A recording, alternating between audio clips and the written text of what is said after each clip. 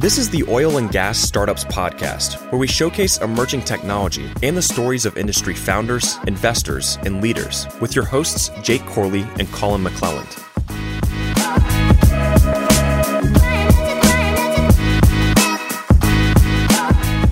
What is going on, Digital Wildcatters? Welcome back to the show.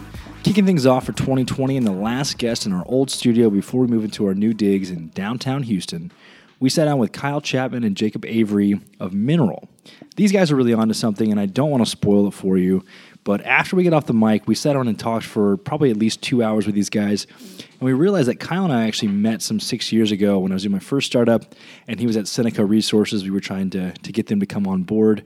So it's really cool to see how things have come full circle. What a great episode.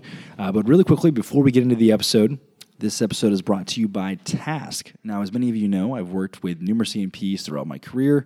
I think everyone would agree that the operating game is rather chaotic at times and definitely a logistical nightmare. There are a million things that have to be done on a daily, weekly, and monthly basis.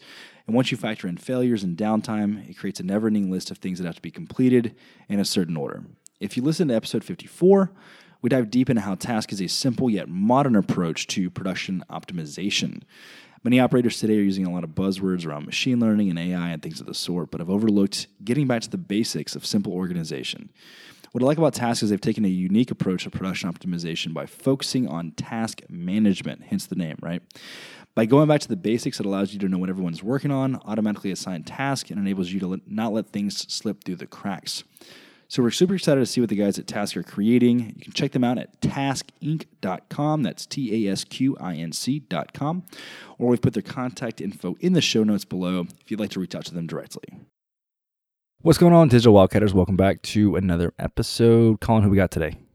We got Mineral One on the show. What's up, guys? Is it Mineral One or is it M1 Mineral? We just go by Mineral. I should have asked you guys that because I thought it was Mineral. Dude, it's better this way because no one knows. Okay, so let's just let's get it out there. And Right. How do we correctly pronounce it? So it's just Mineral. Just Mineral. Just Mineral for Okay, right now. but it has a one in the. It does. Okay. See, All we right. were trying to be clever, Oh, but what we gotcha. didn't learn is like everyone Just would started interpret it that way. Right. but hey, man, sometimes bad pub Right. is good pub, right? Right. So everyone's right. like, what the hell is your name? Well, at least you remember it, right? So, Yeah, no, I remember that's it actually for why sure. we haven't I remember it changed for it. sure. And now I'm going to remember it even more because I'm like, no, it's not Mineral One. It's just Mineral. And now I sound like a dumbass going out on the podcast episode saying it wrong. So now that we know how to say it, what do you guys do high level 30,000 foot view? Yeah, first introduce yourselves. Yeah, Kyle Chapman, co-founder of Mineral, and Jacob Avery over there next to me. So we got one other co-founder, a guy named Sean Cutter out of Florida, so he couldn't make it today. Okay. So what do you guys do? 40,000 foot. Yeah, high man. level. We try to make mineral and royalty transactions happen a lot faster and smoother. So if you try to buy minerals and royalties today, I would say it's probably the most complicated thing that you can buy in the world. Painful, right? I mean, Extremely. fragmented. You're calling Billy Bob farmer out If you in can West even Texas. find Billy Bob, Yeah, the farmer, you got to find them you first, gotta find them right? first. You got to vet them. You got to qualify. So you spend all this them. hours of work trying to find them, to buy them, and then you give them a call and he tells you, go kick Yeah. rocks, screw you, I'm not selling. And then you find a title attorney to tell you, yeah, this guy actually owns it. But this is just my opinion. I don't really, have any actual proof. Yeah, man. So what a lot of people don't know is that we are the only country in the world that has actual mineral owners, right? Every other country is state-owned oil. Mm-hmm. So we are very, very different in that regard. Do you guys have any idea? I'm sure you do. How many mineral owners do we have in the U.S.? Over 12 million unique mineral owners. Wow. Over across anywhere million. between 600 billion to $1 trillion of value, depending on who you ask and what the price of oil and gas is. So. That's wild. 12 million individual users. And then there's not a database for that, right? No. So you can't go look it up and file through these guys. So let's talk about, just so anyone that's listening that's not familiar with how mineral funds work and how the entire process works. Let's talk about the separation of minerals and surface, and then how you make money on minerals and just the entire process of buying them. Because, you go into some of these bigger mineral funds and they just got, war rooms of people on the phones, college interns or whoever it is, landmen making phone calls. So let's talk about the old model first. Mm-hmm. Give people a picture of how this business has been ran traditionally. And then we can talk about what you guys are doing to change it and improve it and increase the efficiency and speed of transactions. So who wants to take the lead? Let's talk about I'll go first. Yeah, go ahead. This guy always takes the lead. He's one that Kyle takes likes the to lead. talk. Let's go. Yeah. No, so, I mean, look, traditionally, you want to go buy these assets if wells are producing in an area. If you're in a state like Texas, the first place almost everyone starts is tax rolls. So you make money on something, the government wants their money, they're going to tax you. So there's some record of a lease ID that ties you back to some general geography that the production came from this area. So what people do a lot of time is just literally sort through this tax roll for county A, B, C, D. There's 212-ish counties in Texas that report this stuff. They do it manually, and they do a big mail merge and send out 10,000, 100,000 letters, have interns stuff in letters, putting address labels on them, et cetera, and send stuff out. Less than 1% hit rate, probably less than 0.5% hit rate if they're real with themselves. Wow. And that's where these armies come into play that you're talking about. Is like I have ground floor people going out there trying to find these people, and it takes a lot of effort, a lot of back office kind of manpower. So what people eventually have to do is you buy these assets, you kind of group them together, and then you sell them as a group to this next fund. And they're buying these groups of assets, and then they mark them up 100% and sell them up the chain, and it keeps going up and up and up. Yeah. So on the larger end, the guys that deploy $1 billion plus, more times than not, they don't buy anything direct, like on the ground floor. It's always from someone that's aggregated. Yeah, and that kind of leads to, some of the problems that we're having in the industry today with the capital structure, right? Mm-hmm. Because you have these smaller guys that are really cutting their teeth, doing the groundwork of pulling these assets, and then they're marking it up, selling it to the next guy that has more money, and they're doing the same thing at a different level, and it keeps going up the chain at a premium, and then all of a sudden you have these costs that are just it's absurd, outrageous for minerals and land. Right. Oh, yeah. So that, it kind of becomes a problem, right? That there's not more efficiency in the market. That Correct. You're having all these middlemen and premium. It's highly inefficient. And then also what it does is it means the big guys can't go after any of the smaller assets, really, because I don't have the ability to go source these things very quickly. I have such a big back office burden. Yeah, and I imagine these mineral owners, so since it's publicly available on the tax rolls, I'm sure they're just getting bombarded by calls all the time, right? So absolutely. It's funny, my cousin runs it's decent sized mineral fund out in West Texas, and my dad's a landman, and so he was working with him for a while, and he's like, man, your dad has some special talent. He's like, I'd hear him on the phone, and as soon as that mineral owner would pick up, he's like, fuck you, I'm not selling. He's like, I'd walk back there 45 minutes later, and your dad's still on the phone with them, and they're best friends. Yeah. So yeah, my dad's got a way of talking. I think that's where I got it from. Like I just talk. That's why I'm a good podcaster. I can just talk. Hey, you gotta go with what you know, man. Yeah. So yeah, you get these big armies calling. There's just a lot of friction between buyers and sellers because the sellers, you got armies of them working, calling, bugging these people, and then they're irritated by it. So then there's a lot of friction in that process as well. Yeah. So for some reason, all mineral owners don't have social media either. You ever tried to reach some mineral owner on social media? Very, very, very seldom, right? So it's very much handshake deals, pen and paper, not a lot of electronics on their end today. But a lot of that's because the information asymmetry that exists, right? Yeah. If you're buying these things, you got a lot of information because you invested in services to acquire data, put things together. The sell side almost has nowhere to go. There is no Zillow for these guys to go to. Do you guys have any demographic data of mineral owners? Yeah. Yes. Like, what is the average age of a mineral owner? Today, it's. I'd have to look that up. I don't actually know the exact number of that, but it's actually becoming younger, obviously every year, right? Because these things get passed down. They get passed down. Yeah. But I mean, the average age of the people that sell depends on your strategy, but most people tell you it's the 25 to 35. Just had some life event, et cetera. Like you have a high hit rate on that, and then you have at the other end of the spectrum people that are kind of looking to cash out and take retirement and do their thing, like. That's also a pretty good strategy for others. And honestly, it really does come. It's the same thing as real estate. I mean, it comes down to life events. Like if I'm looking for a flip house, the best deals I'm going to find are some motivated seller.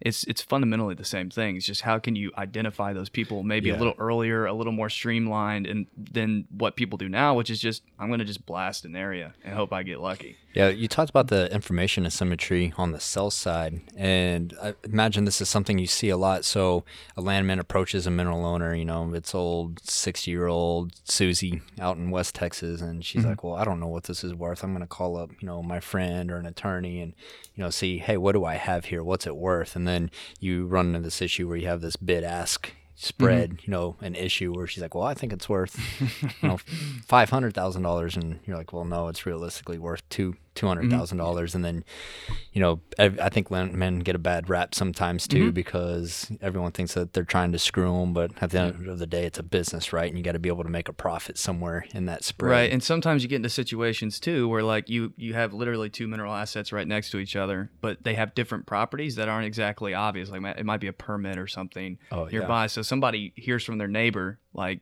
hey, I got this price on my minerals. So they think theirs is worth that, but it's just fundamentally not. Yeah. Without a place to go, like, there is no Zillow for this, right? So you can't just like pull something up and say, hey, here's the characteristics of my asset. What is like that in this area in the last 12 months it sold? That just doesn't exist, right? So it becomes I think it's worth this, and I'm staunchly holding for it. Right. So, I honestly think that people that are more educated are better to do business with, right? Yeah. You don't want to do business with people that are uneducated about a topic, because it's dangerous for both sides. They're either going to be that stalemate, or they're going to just make bad decisions that put you at risk. Yeah, it's way easier to get a deal done when both sides know the parameters of the value, right? And you can operate within those parameters instead of having someone, way outside.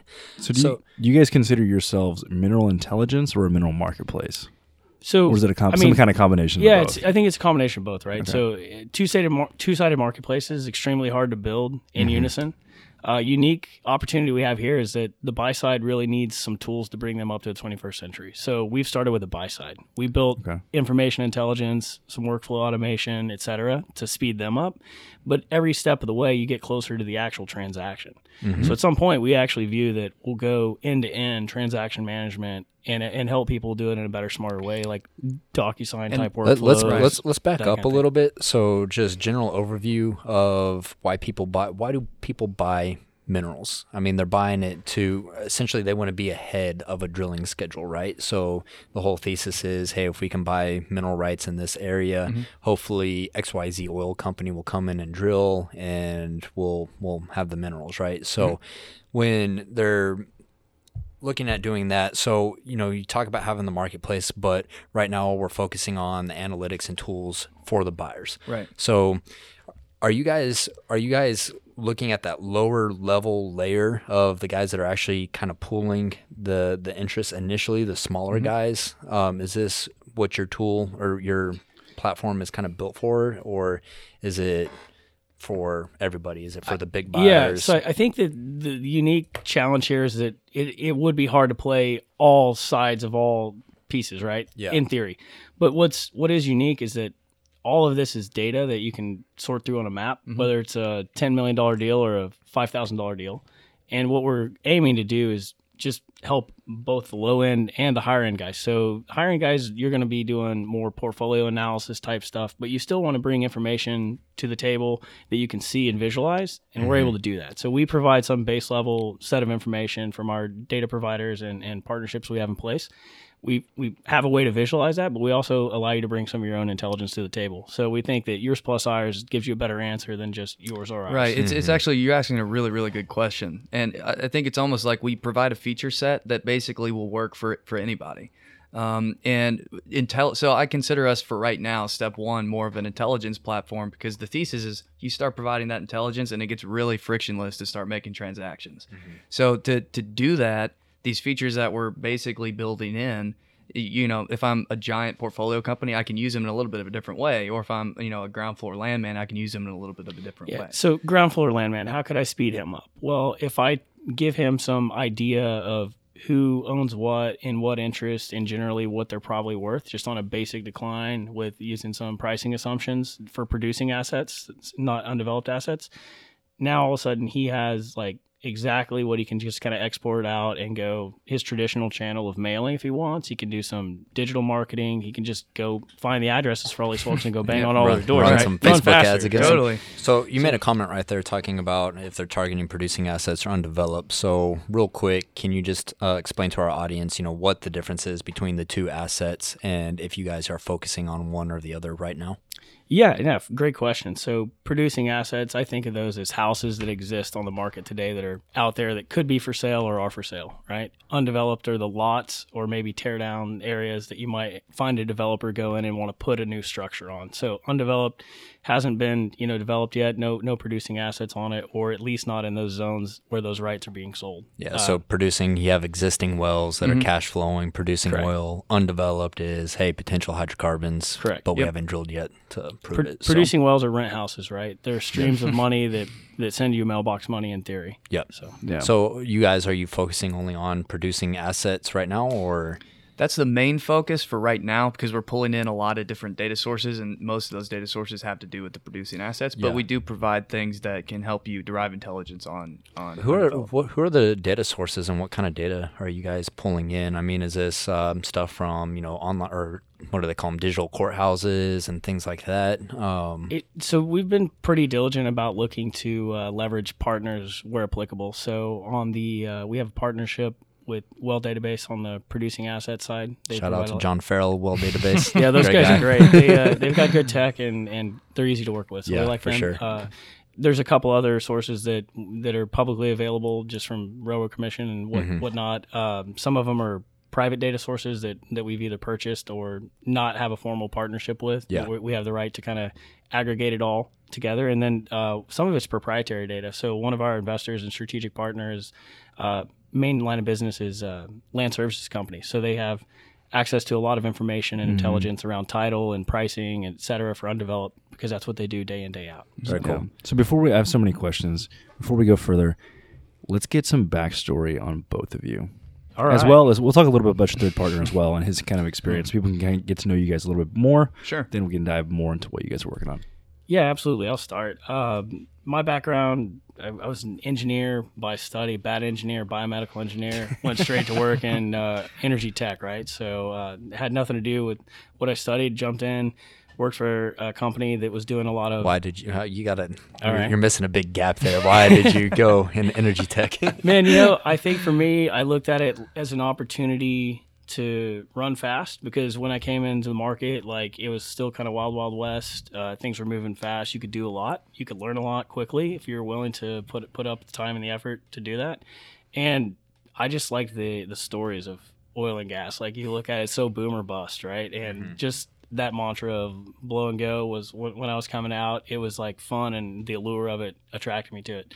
So I kind of cut my teeth on upstream technology, land management, like some of the boring back office stuff that we're looking to eliminate, and got to work with some really cool companies along the way, and ended up in-house at an operator and was helping them with process improvement, how to run faster, move faster across drilling completions teams, all the way back to back office. So that was cool to get to actually see how it was done, go out on the rig sites and look at, hey, how can we make rig moves go faster so we can save money and drill faster, right? All that. Then ended up back in the energy tech space. So that's how I met the third partner. The company acquired his IoT, really, before they call it IoT. So SCADA, field data capture on the cloud, pretty cool stuff, and help take that to market under that umbrella. We worked together for a couple of years, got to know each other pretty well, and then I ended up in at a big OFS company looking at their energy tech stuff and how to take it to the North American market. And this idea had been floating around in my head for a while, and I said, you know what, it's now or never. I'm going to regret it if we don't do it, because it's going to happen at some point. And that's how I got introduced to Jacob, was through a third partner. Yeah, and I told him he was an idiot the first time I met him. I'm Straight serious, up. I really did. So to give you some background, I actually grew up around oil and gas on the downstream side. And then I got this crazy idea that I was interested in aerospace. So I went and kind of got a degree in aerospace engineering. And through that process, I was up in Boston to do it. And I was being really, really coy about it, but we give him shit because he went to MIT. So I was the dumbest one there, though, so don't worry about it. But the way they did it was you have to do this research project. It doesn't have to do with your major. So mine was around artificial intelligence, computer science, all that kind of stuff. So I kind of had to learn it myself, particularly around aerospace stuff. But we also did a little financial stuff, too. And afterwards, I basically kind of realized I don't want to become a professor in this. I'm not knocking it. I just didn't like it. So I went and started working for startups. I really enjoyed it. Boston was a great scene for startups. I got involved with one called Remine on the real estate side. And I was kind of like their first employee, but I was doing a lot of the artificial intelligence, building some of the tech. And the management team was just, they were awesome. Like, they were really cool. The leader was the #1 Keller Williams broker in the world for a little while. I mean, and I'm just this guy. I literally went to them and said, like, I will work for free. Teach me what you do. Because at the time, I was really interested in the more private equity stuff. Yeah. And I learned a lot from them, and that company got pretty successful. They were kind of doing a very similar thing to what we're doing right now, just in the real estate space. So I was learning a lot. And then I kind of, at the end of that process, started getting back into the private equity side, started managing projects for oil and gas. So doing all kinds of stuff. And then I met Sean, who's our third partner, at Quorum. So this was after Kyle left. And I went up there and started working for him in like the research side of things. But then Quorum got bought by Thoma Bravo, and he left. And I'm like, dude, I want to work with this guy. I know he's doing something cool. So I went and talked with him about it. And we kind of started thinking, hey, there's a lot of mineral assets. Let's go see if we can, raise a fund, do some private equity type retail stuff, and use a bazooka to kind of take this stuff down when everybody else has a little water gun. So introduced me to Kyle because they've been talking about it. Kyle mentioned this idea, and I'm like, dude, it exists. Like, there's no way this doesn't exist, especially because I was thinking about Remind at the time, and we were competing directly with Zillow, with Redfin, with Trulia, all these places, and we were able to kind of get in a little bit because of the artificial intelligence approach, and it worked out well. But in my mind, I couldn't wrap my head around, like, this thing has to exist. So Kyle challenged me. He's like, dude, I'm telling you, this does not exist. You go find it. And I'm really stubborn. Like, I'm super hard-headed. So I was like, all right, I'll go find it then. So I went and started you're Googling looking. minerals, and what you find is nothing. Right. I went I swear, I'm not joking. And he was like looking angering him. He was like, I was getting head furious because, like, in my head, I'm like, this thing, I know it exists, and I couldn't find it. So it basically convinced me, like, all right, let's, there is really something here. Let's start building up this tech, and again, let's go buy these things. Let's go invest in these things. And through the process, we started, probing the market, and people were more interested in the tech than they were even in buying the minerals, because it's like, I've got a huge pain point. This is a huge problem. Like, can we put money into that? We'd like to have that. So we kind of took a step back and spun it up more on the tech side of things, but it was like we backed our way into it, which was kind of interesting. Yeah. And it was just a big hole in the market I think we kind of stumbled upon, but we had the right people to fill. Yeah, it's really interesting what's happening in the mineral space. I had a CEO of a large mineral fund, I don't know, maybe 6-7 months ago, hit me up and it's like, hey, I want to build out, and I can't find anything on the market. I want to build out something internally. Can you help consult me and help me build a team? That was the second mineral fund that asked us. Yeah, second mineral fund. No, this dude, one was just, I mean, there's probably 10 more that are going to call you out. Yeah, this episode, totally. right? Like, it is unbelievable. I swear, I was spinning myself out trying to find, like, this exists. Someone is out there doing it. And I couldn't. Like, there wasn't anything out there there was people doing little pieces of the puzzle, which are important, but no one was putting the puzzle together. Yeah. So, and that's really what we kind of started jumping after. So do you guys, are y'all competitors to other platforms like Tidal Flow or who else we have? Tracks, yeah. Or are they complements? Are they like little niche pieces? I would call it complements. So, like, literally what we're trying to leverage as much as we can that already exists. So to me, it's like there's people who are really, really good at doing, like I said, pieces of the puzzle. Yeah. I'm not going to go try to be better than them at that. Yeah. But what I could do is streamline these processes for different people. And people use these things in different ways. Mm-hmm. So if you can intelligently kind of bring this stuff together in a better way, well, now you have like a workflow automation tool. Yeah. And that, to me, marches kind of towards the intelligence beat. Yeah. Yeah, that's I talked to that CEO of that mineral fund, and the problem is, this isn't just mineral funds, but it's E&Ps too, is you got to focus on what you're good at, right? Yeah. And you're an oil company or you're a mineral fund. Focus on that. My whole career, I spent that, that time going in and saying, guys, that's cool what you've built, but what are you good at? And what percentage of your headcount do you really want to spend on supporting an application versus leveraging something commercial? It's the age-old battle with E&P.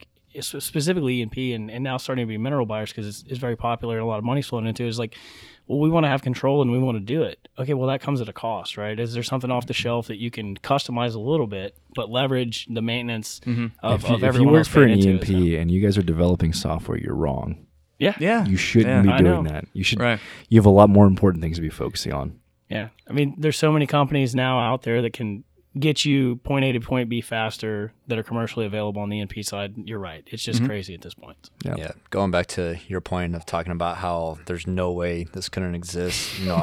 I've been shouting this for the last few years about, there's just this huge opportunity in oil and gas tech because you can look at things that have been done in other industries absolutely. and then apply it to oil and gas.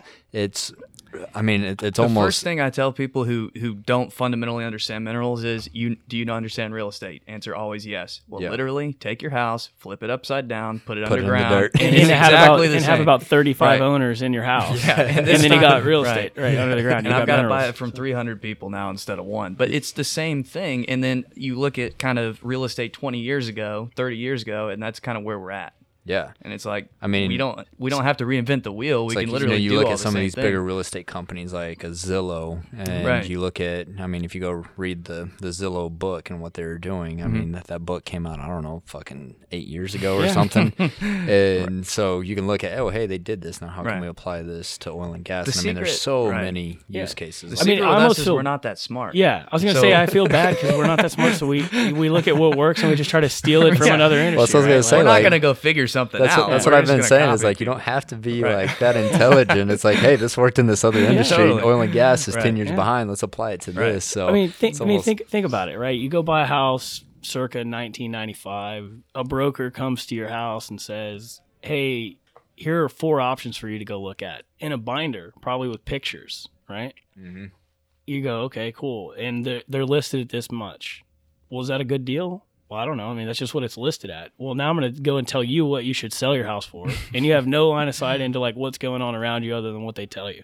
So trading real estate was pretty scary back then. So there's a reason 5-6% of the market traded, and now like 12+% a year trades, right? Because it's a lot easier, it's a lot less scary. So we're trying to make mineral buying easy and sexy and not scary, right? So Even if you look at like public equities, I'd just written a post about this the other day because you look at what Robinhood has done to public equity markets where, okay, we have no trading fees. Okay, so now Fidelity and all the major brokers are doing that. But like you think about what it took to buy a stock in the 90s. And Yeah. what inspired me to write this post was I had listened to all of Peter Lynch's books over the last few weeks. And obviously, I don't know when these were written, but it had to be early 90s.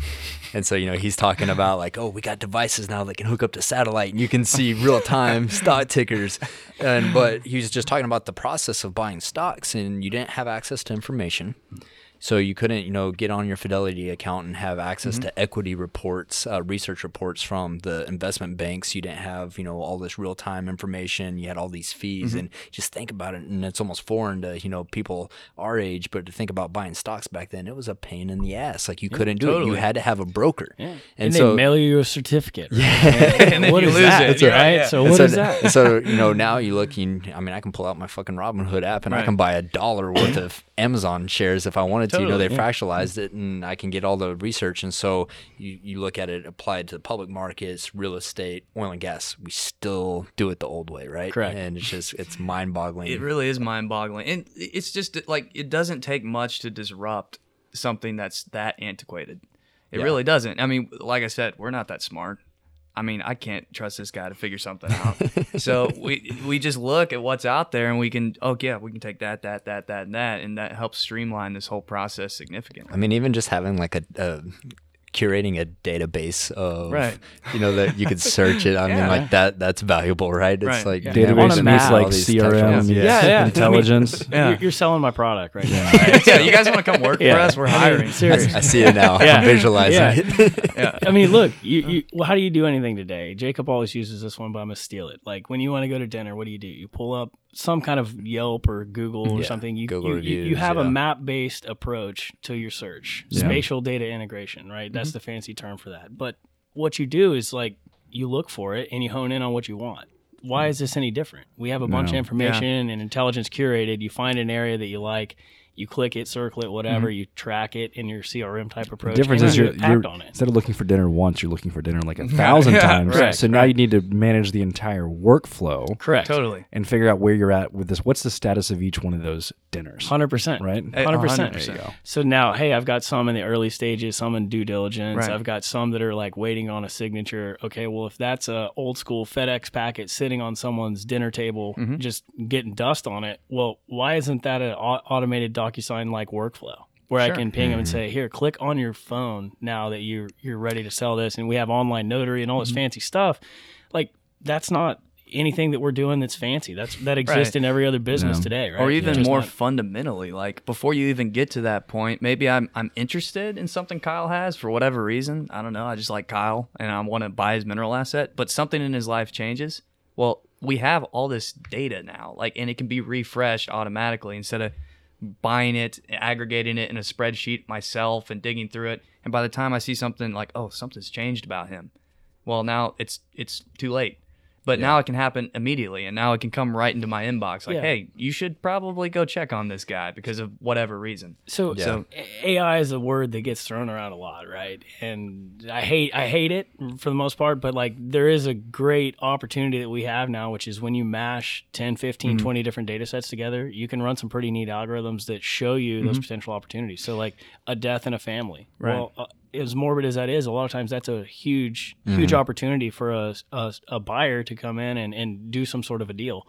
So, okay, how do you know today when someone dies? Well, unless you read the paper every morning in, the Pecos Times out in West Texas, you don't know, right? So we can go and aggregate things like death notices and things from obituaries, compare that to data that we have, and then if it matches, we can flag that as a potential opportunity, right? So it's not reinventing the wheel, it's just helping you move faster by doing things that seem very logical and practical, but at scale across, a whole nation at some point. Have you ever been in sales or anything where you're operating off of a list? Let's say you have a list of 10,000. The biggest question is, where do you start, right? And so with what you guys are doing, so you have a list of 10,000 mineral owners, you need to identify who is the most likely to respond. You're killing, man. Seriously, you got to work for us.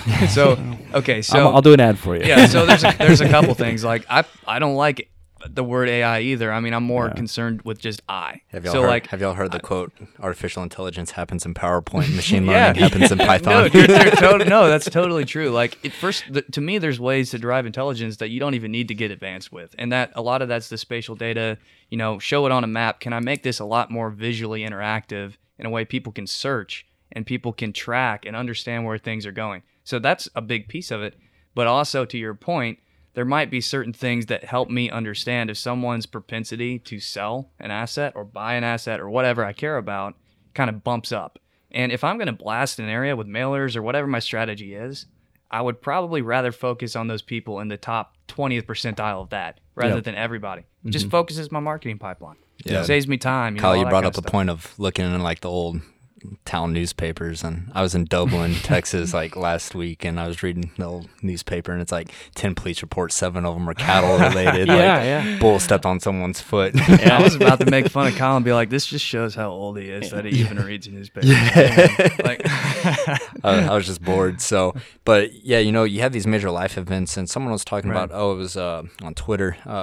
His name's A&D Bad Boy, and he's a landman, and he was talking about some older guy was dying of cancer, and he had some minerals, and A&D Bad Boy had bought them from him, and he said the guy was just so happy. He was going to take the money and live his life in his last stages, and he was happy with the deal. The oil company made money on the deal, and then some people were giving him flack, like, oh yeah, how do you feel, taking advantage of other people's misfortunes? And I chimed in. I said, this is the very ethos of business. The guy was happy with the value created. Totally. Yeah. He was able to liquidate his position and get cash and live his life in his later stages, and the buyer was able to capture some value. So these things happen, right? And they're major life events, and usually happen. I imagine this is very common in the mineral space, where you have the holder passes away, the minerals get passed down to the son or daughter or whoever, and they're like, oh shit, I can make 50 $100,000 here, I'm going to sell them. So, I see that being a big driver. And, you can probably see I think a lot of people use Facebook data for stuff like that. Like you can see, Sure. when someone has a major life event. Yeah. So, just pulling in all these different data sources. Right. There's a lot of that out there. And even things that are more, less morbid, but more common, like, hey, you have a growing family, you bought a house. Mm-hmm. These are all things that might drive your propensity up or down to sell, right? Like maybe you took on a bigger debt burden in a new place you're living, and I've identified that, and I call you. Well, you inherited some minerals recently, and that 100,000 is going to make a difference in your life, right? So I've helped the buyer find these types of people as well. Yeah. So it's all across the map, right? But at the end of the day, you can't do that at scale across multiple assets or multiple basins by yourself. You can't build a big enough back office because your value that you're gonna create by having that big team is gonna get outweighed by all of the costs, right? Yeah. And so you got to do it using technology. That's you see the this day. both on the E&P side and the mineral side. It's like, how can we aggregate more assets without expanding our overhead, right? And not just filling up more rooms of people on phones, but how can we make each person that is hunting out on the A&D side, how can we make them more efficient? And I know there's so many people looking at this. Like I told you, my cousin runs that fund. He approached me sometime last year. He's like, man, I know there's something here. He's like, he's not a technology guy. He's a mineral guy. He's like, but I know there's something here that we can do this better with some technology. And then you look at, who is that? ANI, that artificial intelligence satellite imagery company that we'd seen at one of the conferences. I can't remember. I think it was AI Prime. Yeah, maybe it was AI Prime. And I was, looking at it, I was like, oh shit. And I said, you could use your technology to take satellite imagery and get ahead of the drill bit. And he's like, he's like, we're starting a fund to do just that. And so, I was actually thinking about that. You see earlier. completions crews moving, you see pad work being done. All these are indicators of future development, right? So the way I look at that is that, hey, if you want to utilize that as part of your strategy, bring that to mineral as well, right? Like we can have that as one of the inputs that we provide, right? Marrying your data plus our data, like I was talking about earlier. And that's the beauty of the whole thing, I think, especially because I had to deal with data for so long that it fried my brain, basically. Everybody's going to have a different strategy. It's just a facts. I mean, even with the public data sets that are out there, you will probably think something is important, and I will think something is important, and I will say, you don't know what you're talking about for X and Y reason. Or you do, but we're a little bit different, and we go after different things. But if you're bringing the data together and you're kind of mashing it together in the right way and providing these workflow tools, it doesn't matter. You can use it for your purposes, I can use it for my purposes, and we can go after and attack these things. So, I was talking to one guy, and I mean, he's like, hey, look, there's not a lot of, he's like, I'm not seeing a lot of opportunity right now in short-term holds, but he's like, if you were willing to hold assets long-term, 3 years, 4 years, 5 years, whatever it is, he's like, I think there's a lot of opportunity right there. So even though we have access to the same data, our strategy may not be the same on the A&D side or how we utilize that data. So there's different ways. Some people just want to hold it forever. That's what they want to do. Yeah. And as crazy as it sounds, there's a lot of people in this value chain, right? And from anyone from the ground floor landman that you talked about to title attorneys to A&D teams to ultimately the staff that manages it, the land administration, after it's been acquired, right? And we've actually had people come up and say, hey, that's kind of cool and all, but I do X and Y and I'm a title opinion firm.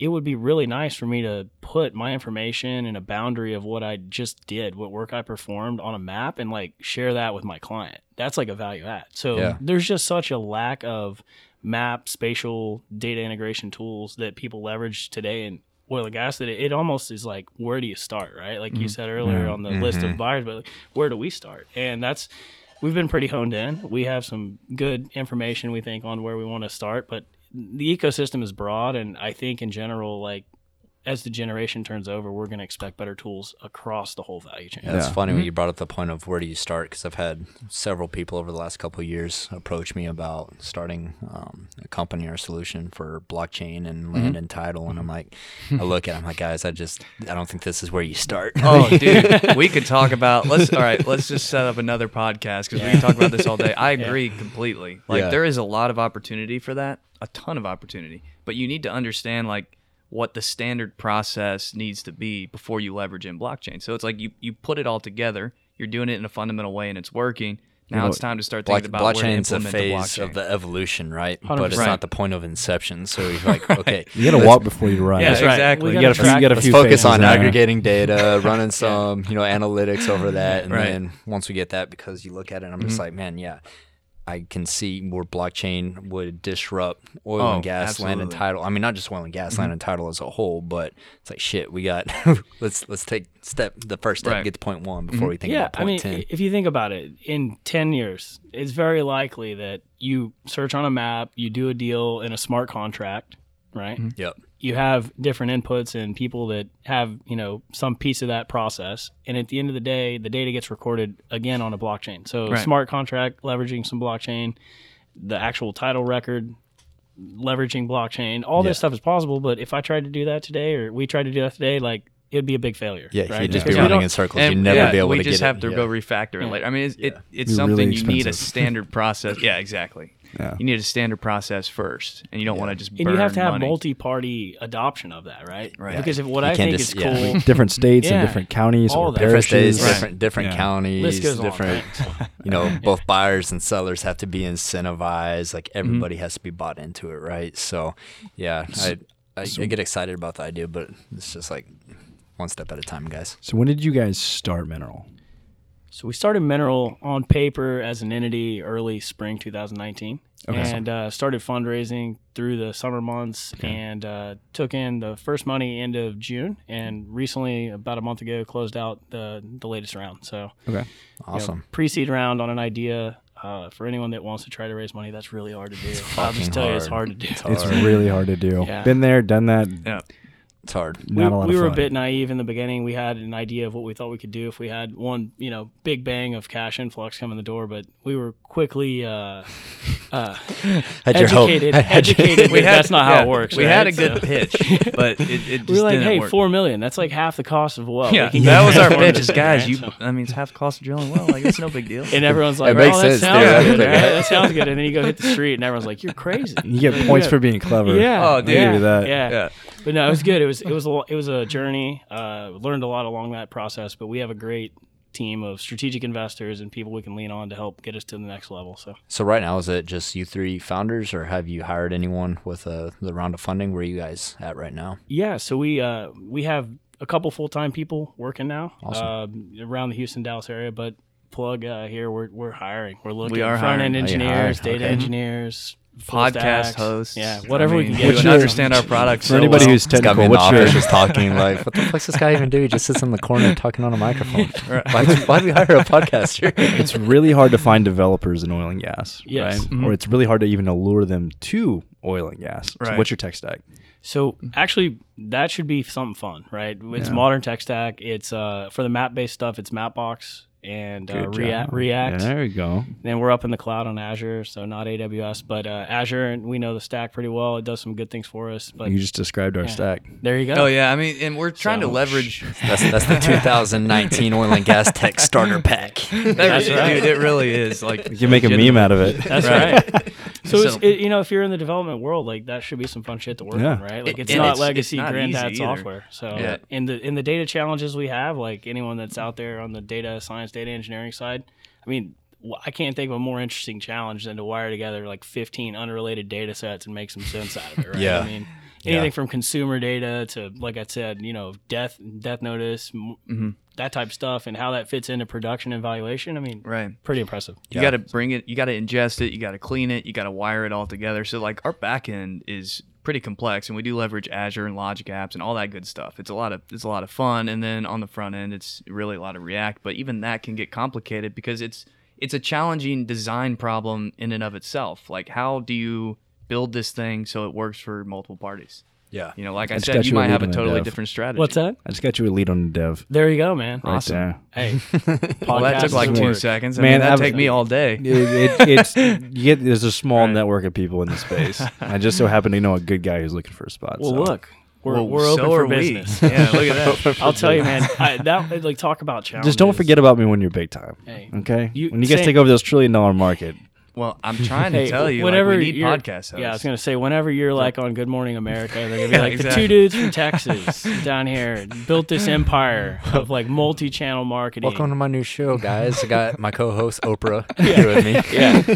Colin starts cooking on national television. Yeah. Right. He's pretty enough. He can do it. I don't know about you, Jake. I don't know if you'll make the cut. So I got to have something going for me because my cooking's no good. So if someone wants to reach out to you guys, well, one, I think you closed a round, but you'll be doing another round soon, I'm assuming, right? Yeah. So we're looking to do a round, second round of funding here about middle 2020 timeframe. So about another 6 months. Getting all the stuff in place for that right now and moving along. But yeah, the recent round officially closed and making the press release here soon. Are you guys, real quick, are you guys ready to take on clients, or are we still building? Where are you guys at in that phase? Right now, we're still building. Okay. We're kind of targeting end of first quarter this year to really start rolling this thing out in a real way. Are you starting to have conversations? Yeah. with So clients? Yeah. Okay. So we've So got we have- beta clients right. lined up and stuff like that we're Awesome. looking at. I mean, they're going to see the stuff that, in tech world you're not that proud of, right? Yeah. They're going to be the first set of eyes on it to give some feedback, good and bad. Cool. But commercially looking, later in the first quarter or second quarter time before we can roll it out in a real way. Awesome. So if any developers are listening, they want to reach out to you, any investors, how can they get a hold of you guys? Do you have a website set up? Are you on LinkedIn? Yeah, we got a big LinkedIn presence. You can find us on there. Website, of course, drives it to like a info@mineralm1neral.com. M1 Let's So- be NERAL.com. very clear about this. Yeah, Yeah. it's spelled M, the number 1, and then Neural. It's like mineral. Yeah, neural. So yeah, So we'll include a link to y'all's website That'd be in our awesome. show notes, and then we'll it's pretty give. skunk work still. So you see it and you're kind of like, what the hell do these guys do? That's know? what- So- And that's Hey. what we go for. So that's what we like. That's how you Yeah. walk into our podcast studio, and it's like, this is it. That's where the magic happens. So it gives it some kind of mystique, and you look back on it, and you guys will be proud of what you built. So thanks for coming on the show, guys. I'm excited to see. thank you. I'm excited to see the progress. Hopefully, we'll have you on sometime within the next 6 months to a year and get a progress update on you and be. I think you guys, you're onto the right idea. So Awesome. Well, thanks again, gentlemen. It's been a great Yeah, time. it has been great. Thank you. It's super exciting because we have seen the market validation before we even knew you guys were working on this. And so now to see the two kind of come together, it's a space that I'm super excited about. So I think you guys are going to do really well. I wish the third buddy could be here. Good luck to you in Florida. Hopefully we'll catch you guys on the next one. We don't feel that bad for You don't him. feel that bad? He's in Tampa right Yeah, now. hanging out, exactly. so. All right, guys. I hope you enjoyed this episode. We're making it really easy to leave reviews. That helps us more than just about anything. So in the show links, if you go to reviewthispodcast.com/digital wildcatters, you can review it on whatever you're listening to.